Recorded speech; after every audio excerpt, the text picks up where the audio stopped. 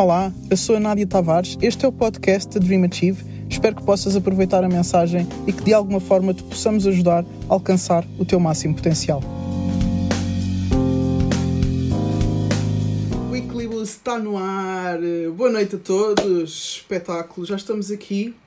Hoje é uma hora diferente, por várias circunstâncias, mas estamos aqui e isso é o mais importante. Deixar aqui as pessoas começarem a conectar.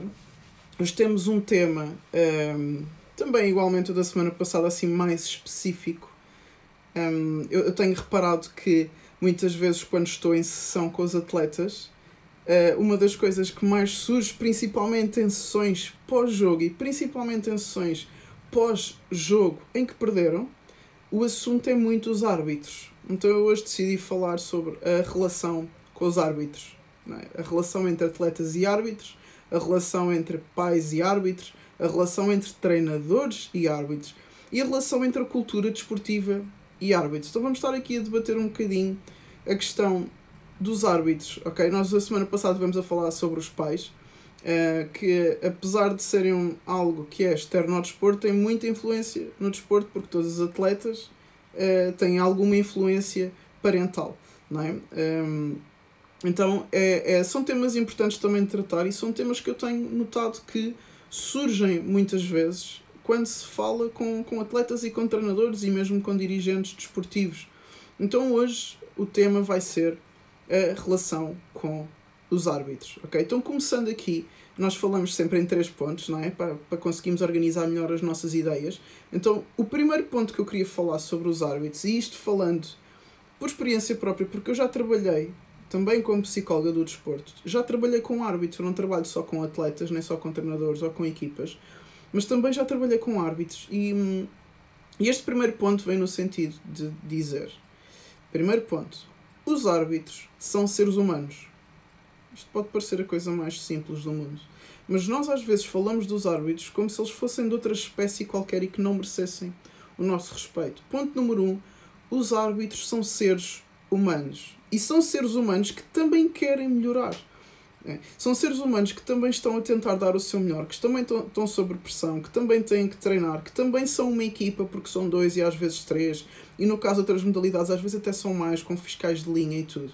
Então são seres humanos que merecem o nosso respeito. São como uma outra equipa que está dentro de campo e que, inclusivamente, se não fossem os árbitros, não existiria sequer modalidades desportivas, porque o campo de basquete tornaria-se um campo de Muay Thai, não é? E um campo de futebol tornaria-se um campo de um tapete de karatê. Não haveria regras para cumprir se não fossem os árbitros. Nós, às vezes, muito pelo ser humano ter uma tendência a gostar da zona de conforto, tem muita tendência a falar dos árbitros como se fosse uma coisa externa, como se fosse a meteorologia. Que porcaria, hoje está a chover. E falamos dos árbitros como se eles não tivessem sentimentos, como se eles não tivessem família, como se eles também não tivessem ali para dar o melhor deles. E eu genuinamente acredito que os árbitros querem dar o melhor deles.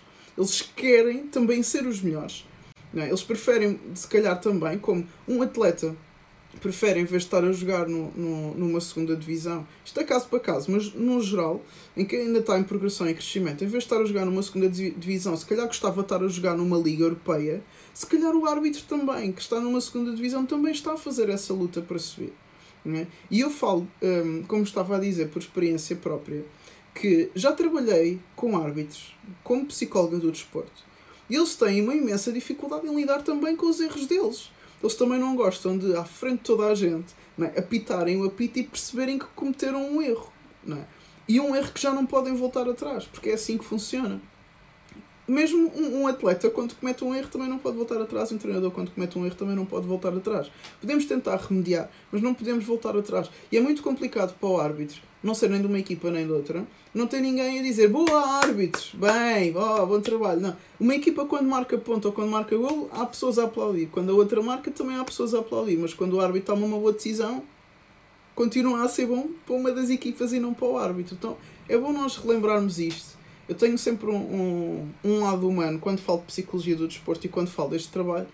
E não há muito tempo atrás comecei a ter esta sensibilidade para entender que estar a chamar nomes a uma pessoa que eu não conheço só porque ela tomou uma decisão que eu não concordo não me parece muito a favor da cultura desportiva que nós queremos alimentar, que nós queremos que seja aquilo que nós vamos passar às pessoas do que é a cultura desportiva. Às vezes é um bocado até triste e confuso ver a reação que as pessoas têm a determinadas decisões do árbitro, que chega a pôr pessoas em perigo. Começa-se a questionar até a segurança de um estádio e começa-se a questionar a segurança de um derby, porque as pessoas têm a tendência a levar aquilo para um lado emocional extremista e a culpar muitas vezes o árbitro e depois a chamar nomes e a ameaçar e a tratar mal e a perseguir por vezes, quando a coisa vai mais para desportos com mais exposição mediática. Pá, pessoas que ameaçam árbitros, que perseguem árbitros, coisas que eu já ouvi de riscarem o carro dos árbitros, de ameaçarem a família, de mandarem mensagens pelo Facebook ou pelas redes sociais, pelo Instagram, para ameaçar uma pessoa que está ali a querer fazer o seu trabalho da melhor forma. Então, ponto número 1, os árbitros são seres humanos. Tu és um ser humano. Tu és um ser humano que também erra. E que eu tenho a certeza que quando tu erras, a última coisa que tu queres é ter um monte de gente a apontar o teu erro e a falar alto do teu erro e a chamar-te nomes por causa do teu erro. Então, antes de começarmos a falar mal dos árbitros e antes de começarmos a chamar nomes a uma pessoa, não é? Nós despersonalizamos o árbitro, mas ele é uma pessoa, e antes de começarmos a fazer isso, pensa como é que tu gostavas que te tratassem se tu estivesses no lugar daquela pessoa. Ok? É só pensarmos um bocadinho nisto. Pensa no momento em que tu, como atleta, falhaste, ou tu, como treinador, falhaste, ou um dia estavas a fazer uma apresentação e falhaste, ou alguma coisa que tu falhaste. Se tu gostavas que as pessoas fizessem era que se levantassem e começassem a atirar coisas e começassem a chamar-te nomes por causa do teu erro. Ok? Então, por muito que o desporto seja paixão, emoção e competição e chame por uma parte de nós mais emotiva, ainda assim, eu sempre vou acreditar que não estamos no direito de ofender ninguém. Ok? Muito menos uma pessoa que está a querer fazer o seu trabalho da melhor forma, que também está sob pressão, que também tem os seus objetivos, que também tem as suas dificuldades e que também está em performance. Ok? Um árbitro também está em performance e acreditem que há cada vez mais árbitros a procurar preparadores físicos e nutricionistas e psicólogos para também melhorarem a sua performance. Ponto número 1, os árbitros são seres humanos. Sejam também com eles, ok? Ponto número 2, tem mais a ver com... O ponto número 1 tem mais a ver com os árbitros, o ponto número 2 tem mais a ver com tu e o árbitro. Ou seja, ponto número 2, não há nada que seja mais importante do que a tua concentração no momento da performance, ok?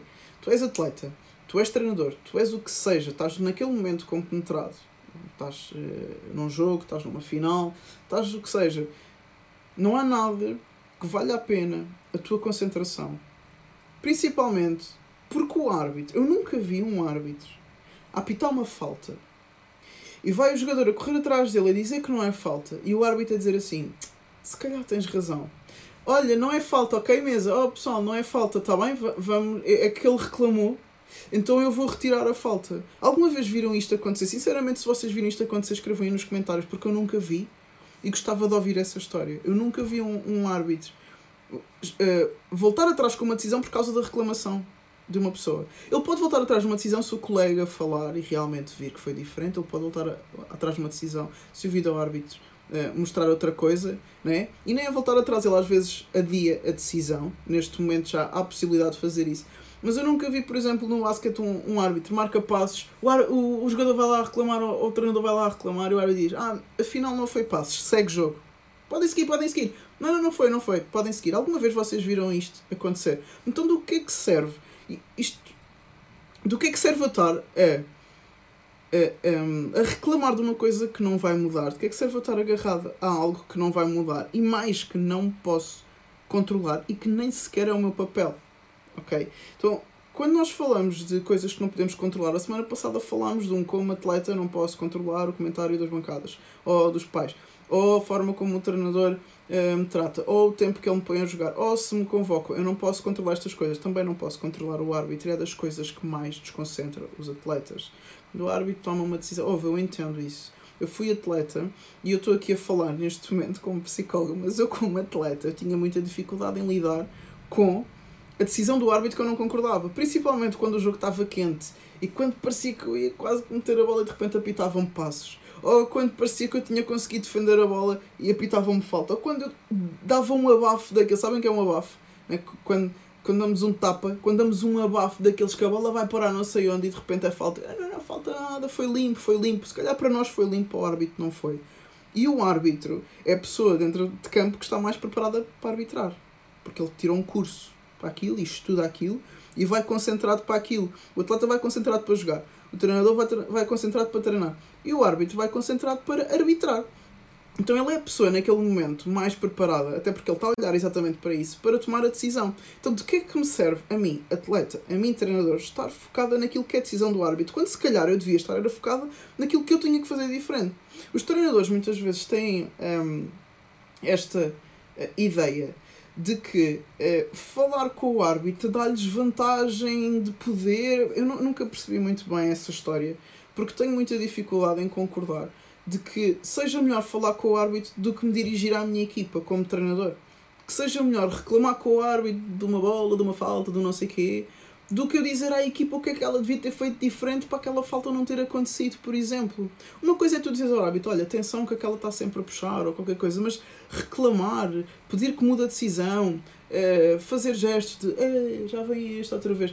Este tipo de coisas, além de ficar mal, ficar feio, passar um mau exemplo para a tua equipa, fazer com que a equipa comece a criar processos também de atribuir a causa dos seus insucessos ao árbitro e ao exterior, também faz com que tu, em vez de estares focado em melhorar o que a equipa está a fazer, dar uma indicação ao atleta que fez falta do que é que podia ter feito diferente, ensinares o atleta a não fazer a falta naquele momento, a não fazer fora de jogo naquele momento, a não fazer passos naquele momento, estás a falar com o árbitro em vez disso, estás a mexer com as tuas emoções que deviam estar o mais steady possível e estás a fazer com que ela sube e deixa, porque é o árbitro, ok, volta ao jogo, o árbitro, ok, volta ao jogo, o árbitro, volta ao jogo. E estamos sempre nesta cena, né? Nesta luta, pá, que na minha opinião não vale a pena lutar, das coisas mais lindas que eu já vi num jogo de basquete.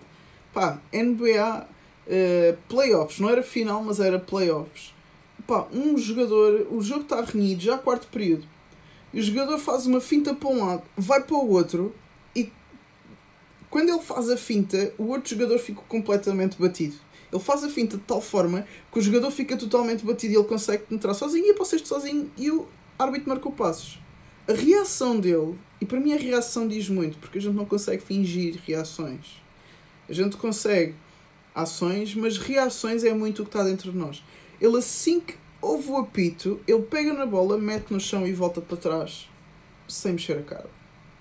Ele não mexeu a cara. Foi uma coisa incrível. É passos. Bora para a próxima jogada. Agora vou defender e para a próxima vou fazer melhor. Isto para mim é do mais espetacular que há. Eu tenho a certeza que é uma delícia treinar um atleta assim. Porque tu dizes, olha, não era para a esquerda, era para a direita. Ele, ok. Não era para a esquerda, era para a direita. É isso que eu vou fazer a seguir. Porque eu quero ser melhor. Ok? Então, segundo ponto, não há nada que valha a tua concentração, o teu foco, a tua gestão das tuas emoções. Não vale a pena, mesmo que tu estejas frustrado e tudo. A verdade é que isto é um processo, um mecanismo de defesa que a gente faz quando parece que já não sabemos o que fazer. O atleta já não sabe o que fazer ou fica frustrado por causa de uma situação, então começa a disparar para o árbitro. Não é? Aproveita a primeira oportunidade daquilo que ele não concorda, começa a disparar para o árbitro. O treinador já não sabe o que dizer à equipa, já não sabe como resolver um problema, então começa a disparar para o árbitro. Não é? É um mecanismo de defesa que nós temos, mas não há nada que valha a pena a nossa concentração, não há nada que valha a pena o nosso foco, não há nada que valha a pena a nossa performance, a nossa gestão das nossas emoções, o nosso, que eu gosto de chamar, o nosso flow, o nosso estado ninja, né? Que é tão difícil às vezes atingir. Há um estudo que diz que se eu me aperceber que estou em estado de flow, perco o estado de flow. Não é? O estado de flow é uma coisa que é um conceito que foi criado para explicar aquele momento em que o atleta, sem pensar sobre o que está a fazer de uma forma muito fluida, consegue estar acima, as suas capacidades conseguem estar acima da tarefa que lhe está a ser proposta, sendo que a tarefa é exigente. Eu vou repetir.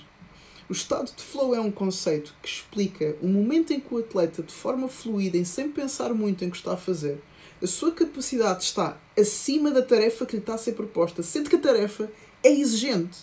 Então a tarefa está a ser exigente, mas ele, sem pensar muito, está a conseguir cumprir todas essas tarefas porque a sua capacidade está acima, sem ele pensar muito sobre o assunto. Okay? E esse estado é precioso. E esse estudo diz que só de eu dar-me conta, estou em estado de flow, já estou a pensar no estado de flow e já perco o estado de flow. Então, estar neste estado, né, de total foco, total concentração, em que tudo está a sair, em que eu já não tenho que pensar muito sobre as coisas, só mesmo na tomada de decisão do que é que eu faço naquele momento, mas os meus movimentos saem tão de forma fluida, é um estado tão difícil de alcançar, que nem há forma de o alcançar de forma consciente, porque lá está, estou a pensar sobre o assunto, se eu quiser alcançar de forma consciente, não é propositada, quero estar em estado de flow, já estou a pensar no estado de flow, já não consigo estar em estado de flow. Então, se é uma coisa tão difícil de alcançar, eu tenho que começar a treinar para que cada vez que aconteça uma coisa que está fora do meu controle e eu não gosto, eu começo a disparar para todos os lados. Não é muito inteligente, não revela inteligência emocional quando cada vez que alguma coisa acontece fora do meu controle e que eu não concordo, eu começo a disparar. Árbitro, fogo. O meu treinador põe-me no banco. Ai, fogo, agora é para jogar o ataque assim. Epá, fogo, outra vez este ataque, fogo. Depois a bancada não sei o quê. Epá, fogo, a bancada não sei o quê, os adeptos, é sempre uma coisa. Ou seja, cada vez que algo chama a atenção, bom, foco para lá. Bom, foco para ali. Pum, foco para ali. Como é que eu mantenho o meu foco naquilo que eu quero fazer? Ponto número 2. Não há nada que valha mais do que a minha concentração, do que a minha performance naquele momento. E eu tenho que aprender a tirar aquilo que não interessa para estar focado naquilo que interessa, ok? Ponto número 3 é uma das minhas frases favoritas. Atenção, frase favorita, das frases favoritas da Nádia está a surgir agora. Tu queres ter razão ou tu queres melhorar? A pausa é de propósito para tu pensares sobre isso.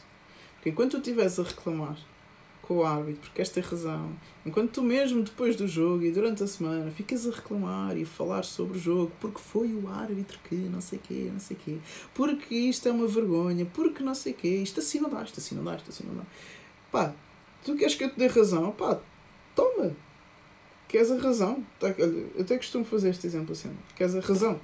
Toma. E atira a caneta para a pessoa. Queres a razão? Tu podes ficar com ela, mas não vais melhorar. Porque vais estar constantemente em estado de reclamação. Vais estar constantemente focado em coisas que não podes controlar. E aquilo que tu não podes controlar, não podes melhorar. Tu só podes melhorar aquilo que tu podes controlar. E tu não podes controlar os árbitros. O que tu podes melhorar é a tua performance. Porque se tu, por exemplo, estás a defender e o árbitro marca falta, é porque houve dúvida. Ainda que não tenha sido. Imagina que não é. Mas o facto de ter havido dúvida e do árbitro ter apitado quer dizer que tu precisas defender melhor. Quer dizer que tu precisas de defender ao ponto de não haver dúvida. De estar colocado de tal forma, de ter uma reação, de ter velocidade e explosão de tal forma que não haja dúvida para o árbitro que aquilo não é falta. Então, enquanto houver dúvida, tu tens coisas para melhorar. E ainda que não tenhas, não é? Que é impossível, toda a gente tem coisas para melhorar, mas ainda que não tivesses, é muito melhor tu focaste no que podes melhorar do que propriamente no que é que este poderia estar a fazer, e este deveria estar a fazer, e o outro devia ter feito, e o outro devia ter dito, e o outro devia ter reagido, e o outro devia ter apitado, e não devia ter apitado. Eu estou constantemente num processo de atribuir a causa de todos os meus insucessos a outros. Então como é que eu vou melhorar? Se a culpa é dos outros, não há nada que eu possa fazer. Não há nada que eu possa fazer, eu fico quieta e não faço mais nada. Quieta no meu canto. Zona de conforto, é o que a gente gosta. Inconscientemente a gente gosta é da zona de conforto. Então atribuímos a causa a coisas que não podemos controlar. Então não faço nada. Não, isto é um problema, porque se tu falas muito, eu costumo dizer isto muito aos atletas, tu falas muito negativamente sobre as coisas, tu reclamas muito, se és uma pessoa que reclama muito, provavelmente tu nem sabes o que é que tu tens que melhorar. Provavelmente tu nem pensas muito sobre isso. Porque estás sempre a culpar outras coisas externas a ti relativamente ao teu insucesso. Portanto, tu tens insucesso relativamente a uma coisa. Eu estou sempre a fazer muitas faltas, eu sou expulso muitas vezes, levo muitos amarelos, ou saio sempre com 5 faltas no basquete, ou comento muitas penalidades na minha modalidade. Ok. A culpa é do árbitro. A culpa foi do árbitro. A culpa foi do adversário porque ele estava-me a puxar e eu respondi, mas o árbitro não viu que ele é que tinha começado e eu depois fui depois e depois o árbitro só viu a mim, ou então marcou falta aos dois, mas ele é que começou e começamos... Ok. O que é que eu podia ter feito melhor? O que é que eu podia ter feito diferente? O que é que eu tenho que melhorar nesta situação? Eu. Queres ter razão ou queres melhorar? É uma pergunta curta, mas eu acho que traz muito conteúdo e faz muito pensar. Porque a maioria das pessoas respondem com alguma dificuldade. Eu quero melhorar, mas... E querem ter razão.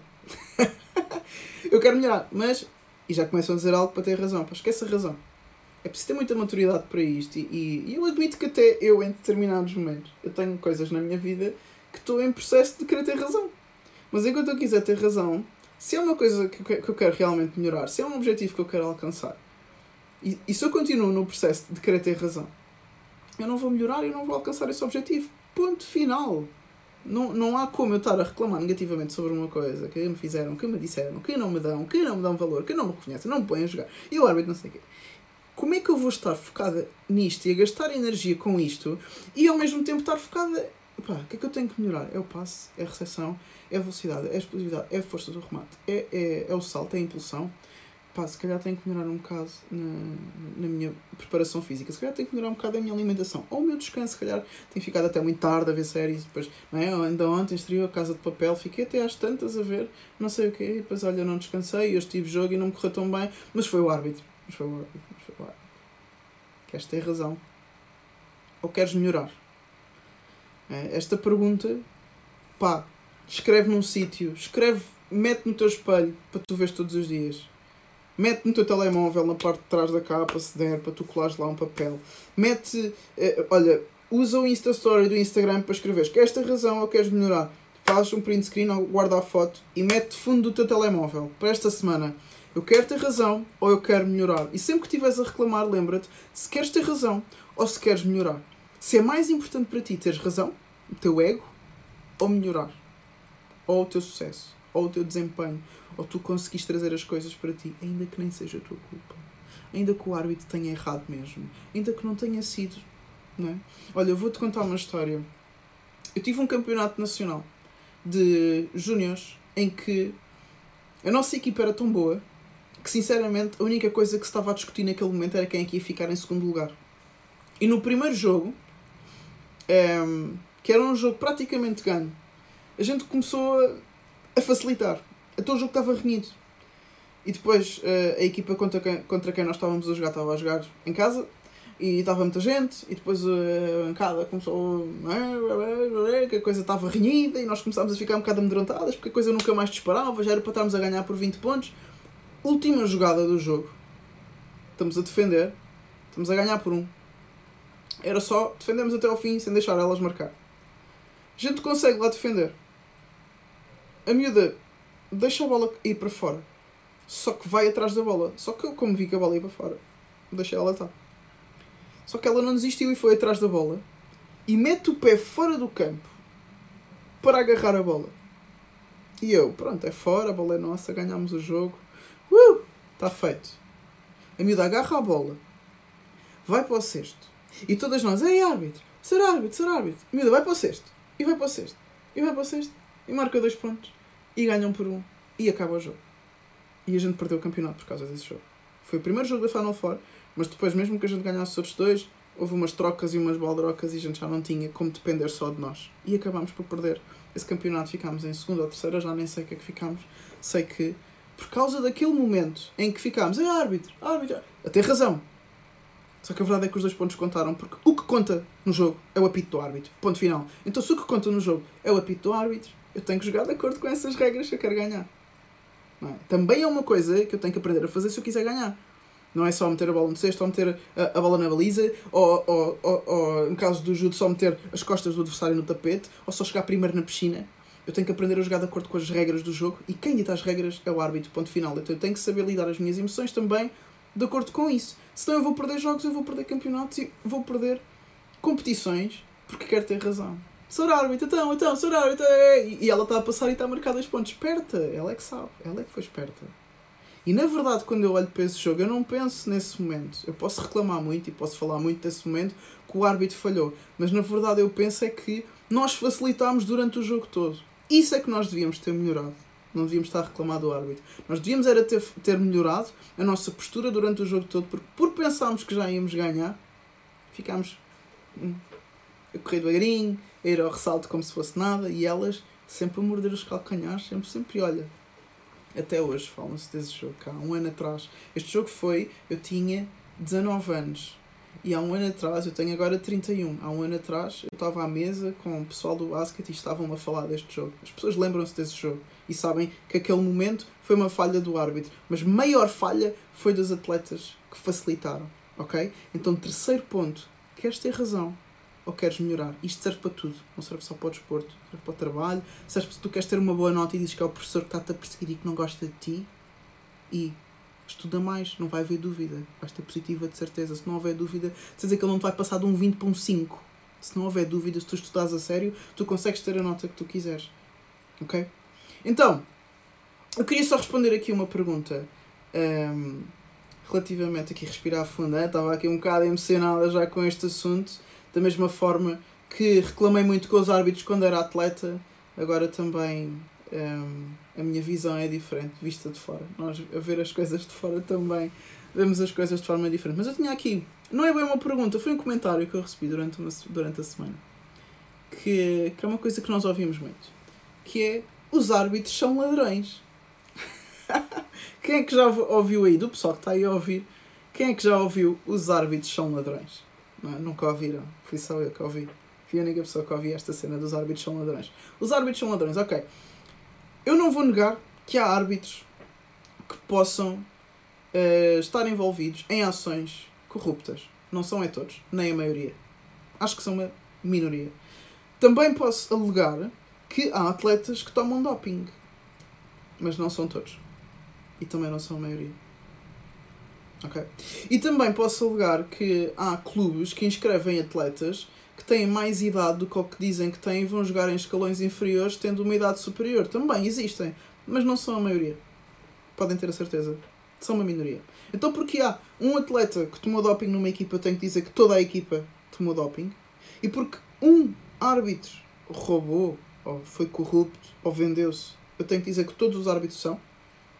Estamos a fazer uma generalização muito injusta quando dizemos que os árbitros são ladrões. Mas lá está, é mais fácil nós acreditarmos que os árbitros são ladrões quando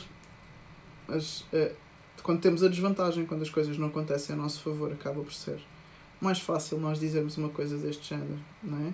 Que o desporto não é o que devia ser, que os árbitros, que é uma coisa muito geral que ninguém tem controle, é mais fácil, mas mais uma vez eu acho que é uma declaração injusta e muito pouco interessante para quem quer melhorar, muito pouco interessante para quem quer ser um exemplo, muito pouco interessante para quem quer, como muitos atletas dizem, ter um legado, ok? Porque os grandes atletas, pá, eu não os vejo a meterem-se nestas coisas. Eles estão totalmente focados no seu objetivo, em melhorar e em cumprir a sua tarefa e alcançar as suas metas e os seus objetivos. Ok? Então, os árbitros são ladrões, deixa-te disso. Deixa-te dessas generalizações. Ok? Então, só para aqui, para resumir os 3 pontos. Primeiro ponto, os árbitros são seres humanos, como tu. Sê tu também um ser humano quando falares com um árbitro. Ponto número 2, não há nada que valha mais do que a tua concentração, do que o teu foco, do que a tua performance no momento em que tu estás envolvido. Ok? Então não vale a pena envolver-te com o árbitro, com a bancada, com as pessoas, com o adversário, com o treinador, com não sei o quê. Foca-te no que estás a fazer, não há nada que valha mais do que a tua concentração naquele momento. E terceiro ponto, pergunta bomba. Tu queres ter razão ou queres melhorar? Ok? Pensa nisto. Cola no espelho, eu quero ter razão, eu quero melhorar. Okay? Mete no telemóvel, eu quero ter razão, eu quero melhorar. Isto é muito importante. Isto não é só para árbitros, para tudo. Okay? Para tudo na tua vida, vai-te ajudar muito a melhorar se tu trouxeres as coisas mais para ti. E tu daqui a bocado estás a evoluir de uma forma que a princípio nem seria necessário nem esperado. Ok? Então, esta era a mensagem de hoje. Acho que ficou bastante claro. Passámos aqui 2 minutinhos hoje, mas acho que era uma mensagem muito importante. Ok? Tive pessoas aqui a assistir. Aqui teve o Carlos Marques, o Adilson, o Hugo, o Eddie, quem mais? Tatiana, Flávio, Ani Vicente, Télcio, Ana, Fernando, Gui, não percebo, Selmira, talvez, Dean, Jéssica, Francisco, Berdia, Priscila e Fernando. Parabéns, Nádia. Obrigada, Fernando, pelos parabéns. Acredito que seja relativamente ao tema, acho que é um tema importante de se falar. Aqui também está um Francisco a dizer olá, boa noite Francisco, ok? Aqui está um sinal de fixe, uns acenos, uns olás, uns boa noites, eu agradeço a vossa presença. Está ali também um olá desde Angola, uma bandeira de Angola ali a assistir, um Adilson. Pronto, eu gostava muito de agradecer a vossa presença. Na próxima semana nós vamos estar a falar sobre um tema que eu falei hoje aqui no meio. Vamos voltar a falar mais especificamente de como nós termos mais foco, ok? O foco é dos meus temas preferidos. Ali o Carvalho está a dizer bom trabalho. Obrigada, ainda bem que gostaram. Estamos aqui para a semana outra vez, ok? O Weekly Boost é todos os sábados às 9h30. Hoje especialmente foi às 10h30, porque, pessoal, o meu irmão fez anos e eu estive no jantar dele. Também fez 17 anos hoje e é mais importante para mim estar com ele.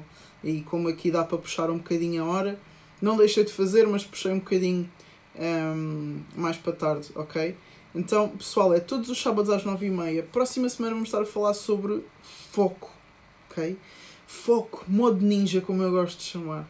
Quando estamos ali totalmente compenetrados e não há nada que nos distraia, que nos frustre, que nos chateie, que nos faça ficar com raiva ou triste, nós estamos ali focados, até atingirmos o nosso objetivo, ok? Então vamos estar a falar sobre foco. Focus, ok? Dos meus temas preferidos, é do que eu mais gosto de trabalhar com atletas, porque muda muita coisa, tanta coisa que a gente pode mudar só pela mudança de foco, tirar o foco disto para pôr naquilo, não estar focado no meu erro, estar focado no momento a seguir. Não quero falar muito, nem revelar muito, nós para a semana vamos desenvolver esse tema. Agradecer a vossa presença e a vossa participação. Aqui também mais uma pessoa a assistir desde Angola, um Francisco, ainda bem, é onde estamos a chegar a territórios internacionais, ok? Pessoal, boa noite, resto de bom fim de semana, bom descanso e entrem na segunda-feira com os 2 pés, tá? Tchau e obrigada. Espero que tenhas gostado da mensagem desta semana. Se achas que te ajudou de alguma forma, partilha com alguém e deixa também o teu comentário, tanto sobre a mensagem de hoje como de outros temas que tu gostarias de ouvir. Até à próxima.